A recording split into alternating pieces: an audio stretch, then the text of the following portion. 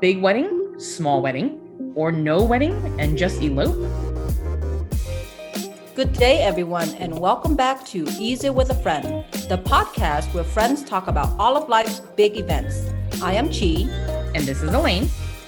And today we wanted to chat about weddings, love them, hate them, any regrets, favorite moments, etc. And we wanted to talk about this topic because we know a lot of people have had to really work hard to adjust their wedding plans this year due to COVID. I've had a couple of friends who either just got married by themselves, no guests, or decided to push their wedding back a year.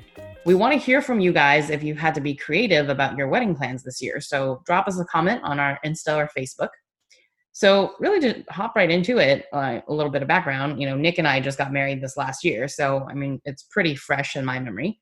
But she and Tony are celebrating 8 years this year. So she's going to have to think back a bit. A little bit of a hindsight wisdom I can offer on this end, okay?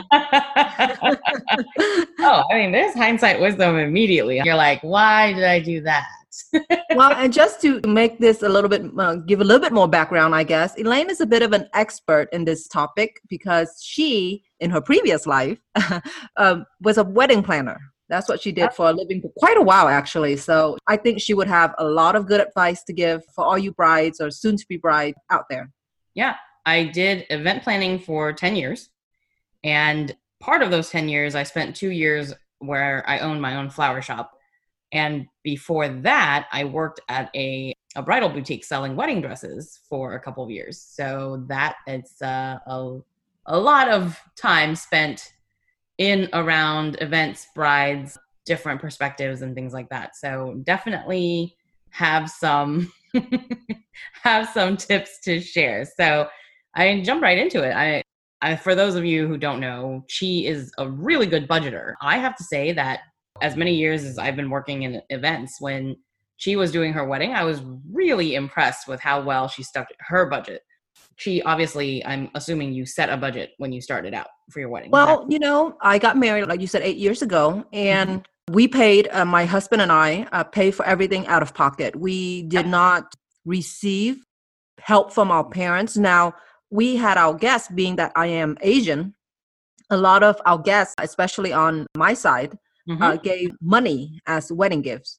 Gotcha. And so I want to just be clear that we did receive some money as wedding gifts, but it was in no way going to even partially cover the cost of our wedding.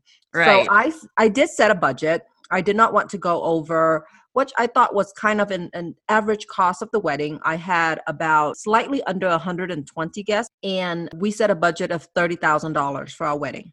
Okay. And that included everything relating to the wedding. If I went to a bridal show extravaganza, if I did wedding pictures, photographers, if I did trial hairdos and trial makeup runs, it included everything relating to the wedding. Total cost was $30K for us. Okay. Question. You mean 30 after you subtracted cash gifts, or you just set your budget for 30, not knowing, of course, how much in gifts? I set my budget for 30. That's how much I spent. I did not subtract out the cash gifts at all. Okay. I think in the end, we probably got about, and it's been a year, so forgive me, I want to throw out a number here, but I think we got about a total of maybe 5,000 total cash gifts.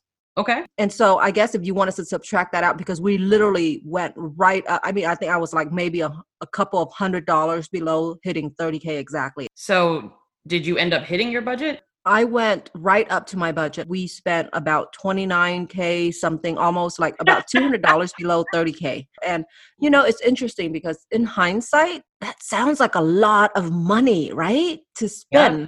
Not that I regret it, because I understand. I guess that was an average, if you were just going to have an average kind of wedding, that was the cost. So I don't necessarily feel bad about it. But 8 years later, in hindsight, I was like, wow, that was a lot of money, because I had just graduated. I didn't really have a good job yet. And that's a lot of money for two people to spend on a wedding. Yep. What about you? I know you guys only got married a year ago, and I was actually going to comment that I think it's really funny because the national average for wedding budgets has hovered around the 30,000 mark for like a decade, which is really fascinating when you count the price of inflation and things costing more. So realistically, I feel that 2020 brides are doing more with less, really, if you factor in that everything is really costing them a little bit more. Although I will say that what I also think about that is that, well, I guess this goes into the budgeting a little bit, but venues, and again, I was a planner for 10 years. I've literally been to every single venue here in Houston, big, small, and wedding venue fees have also not changed much in the last 10 years. So, again, what this tells you, I feel like, is there's wiggle room in that cost. You can negotiate a little more for the same fee, because if you consider that in the last decade, that really hasn't changed very much. I mean, that's food for thought, right? But so I set an ambitious budget of $20,000. Again, I'm an event planner. I've figured with a lot of the discounts I could count on from my vendors and just the kind of ins and outs that I knew, cost savings and stuff like that, that I could pull it off for 20K. I did do it the same way you did, where I tried to count basically everything. Mm-hmm. I did a lot of crafting, which I didn't want to, but so there were a few specialty items that I just couldn't find anywhere and I was forced to make. So I'm honestly, I have to tell you guys who are out there listening that I personally am not a big fan of brides crafting things. When you're planning a wedding, it's extremely stressful. And when I was a wedding planner, that was my number one piece of advice to my brides. Think about the opportunity cost realistically, right? You don't want to be that bride. Like if you think you're one of those people who's always on top of it and you're not going to procrastinate, you're going to get things done way ahead of time, fine, great. And it's really going to save you a bundle, right? But if you're one of those people who aren't really good at that, you're going to be down to the wire the last minute, the night before the wedding, up till 4 a.m. crafting, then just don't do it, because ultimately what you're really saving is really not as much as you think. Your time would be better spent trying to find vendors who will charge you less for that product, because believe me, there's always someone out there making it for cheaper. Sorry, I'm way off topic, but yeah, we set the budget for 20. I was very ambitious. I did go over. We ended close. I was like 24, like 9 or something like that. And I can agree with what you just said in terms of time and, how much time do you want to commit? Because you do want to enjoy the whole process. You don't want to be stressed and worried and then getting resentful at your significant other for not doing his fair share or whatever. You know what I mean? So for me, that was definitely a factor too, because like I just mentioned earlier, I had just, graduated and had barely started my new job and was actually wedding planning before I had my new job. And so my husband was working though at the time already, so that helped. But he was also in the early stages of his career in terms of the amount of income he was bringing in. So I was working pretty much, I was getting married on Saturday, and I think I worked the Friday before my wedding. Mm-hmm. I had my father-in-law took like a week off before the wedding to prepare himself. I mean, like I had guests and family who had more time off than I did before the wedding. So I literally worked until the Friday before my wedding, which was on Saturday. So I knew I did not have time to craft a lot of things. And so we went with a venue that was more like all inclusive, if you will. It's not a resort, it's a hotel. Hotel in closer to the Galleria area of Houston. And they had more like the typical wedding packet you can pick. And so we control cost with our guest list. I honestly don't know how many people were included on your guest list. And I said mine originally, we set it at 120, but we ended up probably right around 110. And we really tried to control the guest list because that was how we were able to keep the cost down. We didn't really make anything on our own. Yeah, doing it yourself is fun if you have, let's say, a crew of people that could come over and help. So it can be fun. And I remember when one of our other friends got married, we helped with the invitation and we kind of just made a night of it and we ordered a takeout and it was just time to spend with each other. So that could be fun too. But if you are trying to mass produce something, kind of all by yourself, that could be very stressful. Yep. And I want to emphasize, like I said, it's not something I'm super into. So when I say I crafted stuff, I made like the little geometric things I wanted for the boutonnieres. You know, I made the donut wall, but I didn't personally have to actually craft the donut wall. I designed it. I found an acrylic company here in town where they cut the pieces out, and Nick actually drilled the base together and spray painted it and all that stuff. Again, think about what you're losing in terms of time and cost. I could purchase the donut wall online for about $100, I think. That was including shipping and everything, getting it. And when I say donut wall, I don't mean a really big one. I was doing like a little 2.5 foot. It was for the dessert table.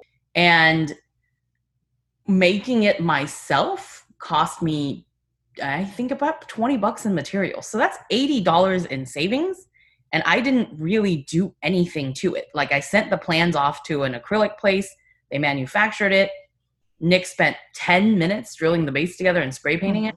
So that's what I mean by opportunity cost. Think about, like, if you're making a pretty significant savings for a small amount of time versus, I think a lot of people craft things like so what you were saying, invitations is a good one. And I remember which wedding you're referring to. It was one of our friends, but we had like a lot of hands and the parts were already made, but you saved by putting them together yourself, right? So again, it was one of those things. We had the hands, we just had a little party where we put them together. And that wasn't super, super stressful. And I think about it sometime too, right? Because after she got done feeding us, you know what I mean? Yeah. How much did you take in the end? So, you know, you invite your friends over to help you with this thing, and then come dinner time and you got to feed everybody. And so I would have calculated that cost. So do think about stuff like that. Unintended cost, right? Even if you are going to have a little party to put together your invitation and stuff. But you actually did something that I thought was quite clever for your invitation. You want to tell us about it? What you did instead? For a second, I was like, I don't remember. What did I do? It was very bold, put it that way. Very bold and brave. So, okay, I do remember. So, well, I did that for the invitation not to save money, which it did save money, but that was kind of the inconsequential point. I'm a big recycler. The number one thing that I do a lot of, reduce, reuse, recycle, right? So I did not want to send out physical invitations. And my husband and I talked about it. We did end up sending some physical invites for like the older family members who probably wouldn't understand the whole, okay, click on this link so you can go here to RSVP for the wedding. But for everybody else, for millennials, what I did was an electronic invitation. And I didn't do one where it was, I just sent out an email. There are electronic invitation websites now available. And the main thing of that I was doing there is it actually did save me a ton on invitation costs, honestly. You know, let's just say your standard invitation ranges anywhere from probably $1.50 on the cheap end all the way up to like, I mean, invitations can get really ridiculously expensive. Sometimes $7 to $10 per invite, depending on what all you're doing to it. And then plus postage and all that, right? And if your invite is heavy, you'll need more postage, et cetera, et cetera. Yeah, if it's a square versus a rectangular shape, it's also cost you more money to ship. I had no idea, and we made mine a square, and so I had to pay for extra postage. I had no idea. So, you know, I think the interesting thing is relating back to people who are trying to plan their wedding during this pandemic is that your guest list is kind of forced to be small. And so that is one blessing, you know, is that you can really have a good excuse, if you will, to keep the guest list small. And I know my parents had a tough time with that. We, of course, wanted to invite our good friends, my husband's good friend and my good friend. But then there's always those guests that are more like that you don't personally know, but are more like your parents' guests. And so we, of course, had to make room for some of those guests. But my mom, of course, wanted a 500 guest wedding, that type of deal. And I was just like, no, mama, I can't afford that. But yeah, so I think in a way with this pandemic, you are forced to make it an intimate wedding with just guests that you know and would be excited to celebrate with you, would be willing to go through, I guess, all the extra quarantine and testing if needed to attend a wedding if you are going to have one in person. So I think from day one, I did not really want a big wedding. And I guess saying that if you have 110 guests, that does sound like a big wedding now in hindsight. But I think if I would have had it my way and just done my guests, it probably would have been around like maybe 50 people. That would have been pretty small and intimate, and that's what I really wanted. I don't remember how many people you had at your wedding. What was your final count for your guest list? So invitations went out to 175 people. My husband almost died. Again, exactly the same struggles, I feel. We really wanted to have a small wedding. And I think there's also a disparity in what your culture thinks is big and what my culture thinks is big. You know what I mean? So he's Caucasian. For him, 100 people wedding, 120, that was big. It was a huge wedding. I mean, for Asians, 1,000 people was a Average. medium sized wedding. Yeah, average size. So I also, same thing, I had to temper kind of who my mom thought she was going to invite. And of course, some invitations in Asian families, they have to go out to like members of the family just out of respect. Not that I didn't want family members there. I did. I was fine with inviting, friends, family members, but some of the extraneous, like my mom wanted to invite a bunch of her church friends. And I'm like, hey, I understand that you're friends with your church friends, but I don't know half of them. So are we inviting the whole church? I mean, what are we talking about here? So there's also a little bit of that, trying to adjust what your parents expect. But I invited 175. Now, the thing about invitations is you should expect about 15 to 20%, sometimes up to 30%, depending on how your invitations go, of no's. People who are not going to be able to attend because of the date, because of the money, because of whatever. And that's totally fine. Don't be offended when they tell you no, because it doesn't mean they're not happy for you. It just means that there might be something going on in their lives where they can't come that day. And I'm fine with that. So we ended up with 140 something yeses. But I will also tell my brides out there that the day of, you will have some people fall off the guest list. Oh, wow. Yes. Almost every single wedding I've ever managed, the day of, some people are not going to show up. That is true. Even for my wedding, now that I think about it, I think there were I would have to say about maybe 2 or 3 couples didn't show. But that happens with every single wedding, because the day of or the day before, let's say you have some out of town guests who are supposed to be coming in. With that many people flying in for your wedding, someone's going to have an incidental, their flight got canceled, they just couldn't get rebooked, they were super delayed, something along those lines where they actually just can't make it that day. So that's actually why I personally favor not having a seating chart.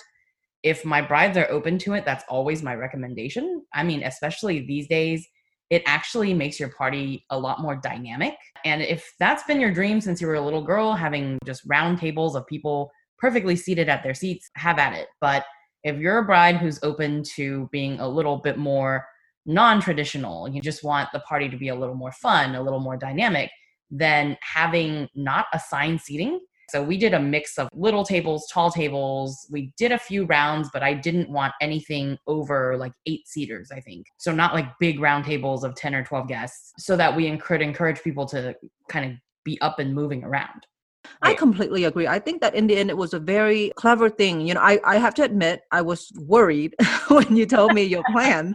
I was worried, because I think all the other weddings I've been to have always had the traditional assigned seats and things like that. And I did assign seats for my wedding because my parents, it was very important to them where I seated their guests. We did it and it worked out okay. And we did have one table where I think half the table didn't show. So, there was only 4 people at that table instead of the 10 that we had planned on. So we've thrown out several good tips for saving money on the wedding. And so what do you think was the best thing that you spent money on? Oh, the food. You know what? I was going to say the same for me, that I think for me, the thing that I felt was money well spent was the food. And I think my husband and I, by the time we got married, we had been to several weddings and had the variety of experience. And we really, when we went to these weddings, knowing that we were planning our own, try to remember or try to take in what was good about it and what would have happened differently. My wedding wasn't buffet style. We had plated food for each one of our guests. but I really made sure that the servings they were giving were more than enough. And so, yeah, for me, I think food was the thing that we spent a lot of money on, but I thought it was really worth it, you know? So we've had a lot of guests retroactively over this last year tell us how much they enjoyed the food at our wedding. So, like I mentioned, I'm a big foodie. Food was a big focus for me. All I wanted for my wedding, none of the traditional stuff. I wanted to have a party. Like, I wanted people to have fun. So everything we did, we had a lot of games, we had photo booths, we had activities. All of it was geared towards people enjoying themselves, right? But one of the biggest things was I booked that venue because they did not have a list of preferred vendors that you had to go through. So I just had a really vast variety, I guess, of food at my wedding. So that was definitely it. And I have to say, probably my photographer. I mean, again, so that's one thing I do want to emphasize to all of my brides. I mean, yes, I love the food at my wedding. Yes, right now I can remember it. But I'm like, what do you have that you can look back on is those photos. So, I mean, what do we as brides spend so much time focusing on? We want our guests to have a good time. We want to have the wedding that we want to have. But also, you wanted to look good for your wedding day, right? You wanted to capture those moments that made The you memories, beautiful. yeah. Exactly. The memories, the getting married, the first moment he saw you walk down the aisle, and a great photographer will do all that for you, and you'll have that to look back on in 30, 40 years versus I've had brides who tried to hire some student photographer and all the pictures were blurry. Oh yeah, that happened to a close friend of ours. My husband was actually a groomsman at her wedding, and after the wedding, she had sent me a message saying, "Hey, if you got any pictures from my wedding, can you share it with me?" Because she had used a student photographer, Mm-hmm. and she said that none of the pictures turned out. So it was really heartbreaking for her. But I completely agree with you because for me, you kind of look at the wedding from two different perspectives, right? One is from your guests. You want your friends and loved ones and family to have a good time. But for you personally, from your point of view, wedding pictures, definitely. But yeah, to have those memories, and it kind of relates to the only regret I would say I have for my wedding was that I did not spend money on someone to be the videographer. And Mm-hmm. I only had a photographer. I guess I didn't think it was important. And a lot of our friends did not have that either. But I'm really, even immediately after the wedding, I felt a bit of regret. Now having kids, and, when we talk to them about the wedding, it would have been nice to be able to show them a video. Yeah, so I think that's really the only regret I have. Do you have any regret? Well, to touch on what you said about the videographer, so I specifically did not want a videographer at our wedding. Mostly because, again, I've worked events where you have the photographer and the videographer. And then these days, a lot of your friends are over there too with their phones and their cameras and trying to snap pictures. And everyone's just kind of in everybody else's way. Mm-hmm. Although I will say that I knew I would want a video of, say, our vow, maybe Mm-hmm. speeches, things like that. So that's actually where I was just going to have my brother bring my DSLR camera and set it up on a tripod and press record. But Audrey's dad actually ended up taking that on for us. So I do really appreciate that. He sent us the videos afterwards. And that's all I really wanted, was to kind of remember the words that were said. So that's one way to kind of get around that. If y'all are kind of just a little money saving tip, if having a full on production video is not all that important to you, and you're like, I don't care about the video quality as much as I want to capture like the words or the feelings or whatever, there's a lot of ways to do that. I think that's a great idea. I think I would have been satisfied if there were some video of some of the moments. Going back to your biggest regret, did you come up with one? I honestly, my biggest regret for me, and again, so this is that thing where some things you just shouldn't cheap out on. And this is my own fault. So I'm Chinese. I done that traditional dress, which this is just a personal regret. I don't think anyone at the wedding noticed. As a matter of fact, you commented on how much you liked that dress. That dress was a nightmare. First of all, it did not look at all what I was originally going for. I had wanted to do this custom modern mix high-end traditional dress. So the top would be traditional, and then the skirt, I had this whole design. And then I found this online traditional dressmaker that they swore to me they could do it. No problem, we can do it. Yeah, it'll be beautiful, blah, blah, blah. and they were based out of California. And I wrongly assumed, and I should have asked, if they were having the dress made in California, like on site. So anyway, the dress, I don't feel, turned out like what I was looking for. And to top it all off, they were so late delivering it. And even though I had given the measurements, it didn't fit. So I still had to take it and go spend another $200 on the alterations. So say la vie. It didn't bother me all that much. Apparently everyone else still liked the dress, so it's really just a me thing. Yeah, and I think another advice I would have for the bride is that the wedding dress is very important for you, and the pictures and how you feel in it is important. But for your guests, most of us, barring that you're doing something very dramatic and different, you think people notice things and would care about things a lot more than they actually would. People are a lot more forgiving with those little details, so don't stress so much over it. Any other advice you want to give for brides specifically this year? So I do want to touch on one last tip for saving money, which I think is a big one. So you can save a lot. We did open bar for our guests, and we did premium open bar. So open bar for basically 140 guests essentially who actually came, mixers and everything. We spent a total all in of about only $1,500. Oh, wow. So, I mean, and most open bars is going to cost you about $4 or $5 for that number of guests. So what we did was I had my catering company provide 2 bartenders and the actual bars. And I had there's a alcohol vendor here in town where they'll drop off all the alcohol for you to the venue. And then they'll come back and pick up what is not used. And then you only get charged for the bottles that are opened and used. Oh, wow.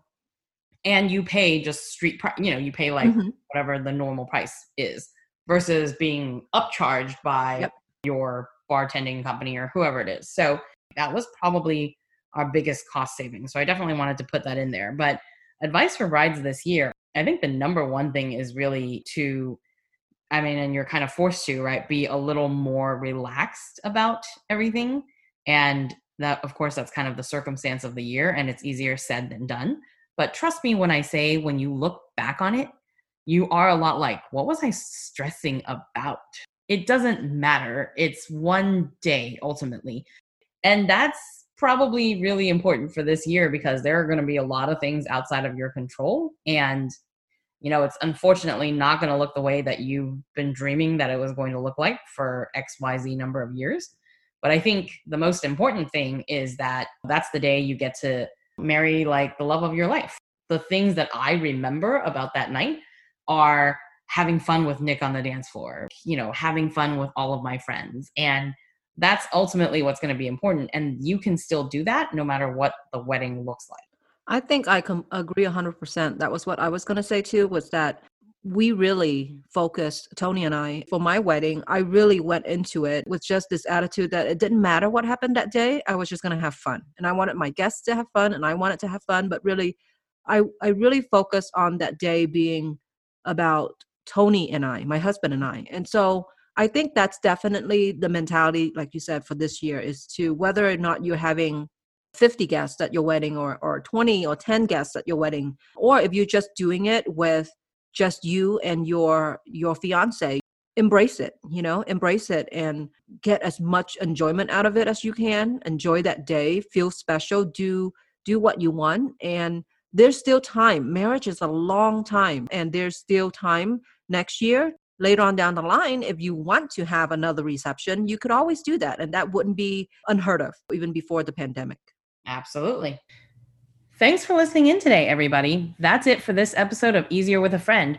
Just a little reminder, if you've enjoyed tuning in, take a couple minutes to reach out to a friend today. Remember to subscribe to the podcast so you won't miss any new episodes. Follow us on Instagram at Easier with a Friend, on our Facebook page, Easier with a Friend, or email us at easierwithafriend@gmail.com.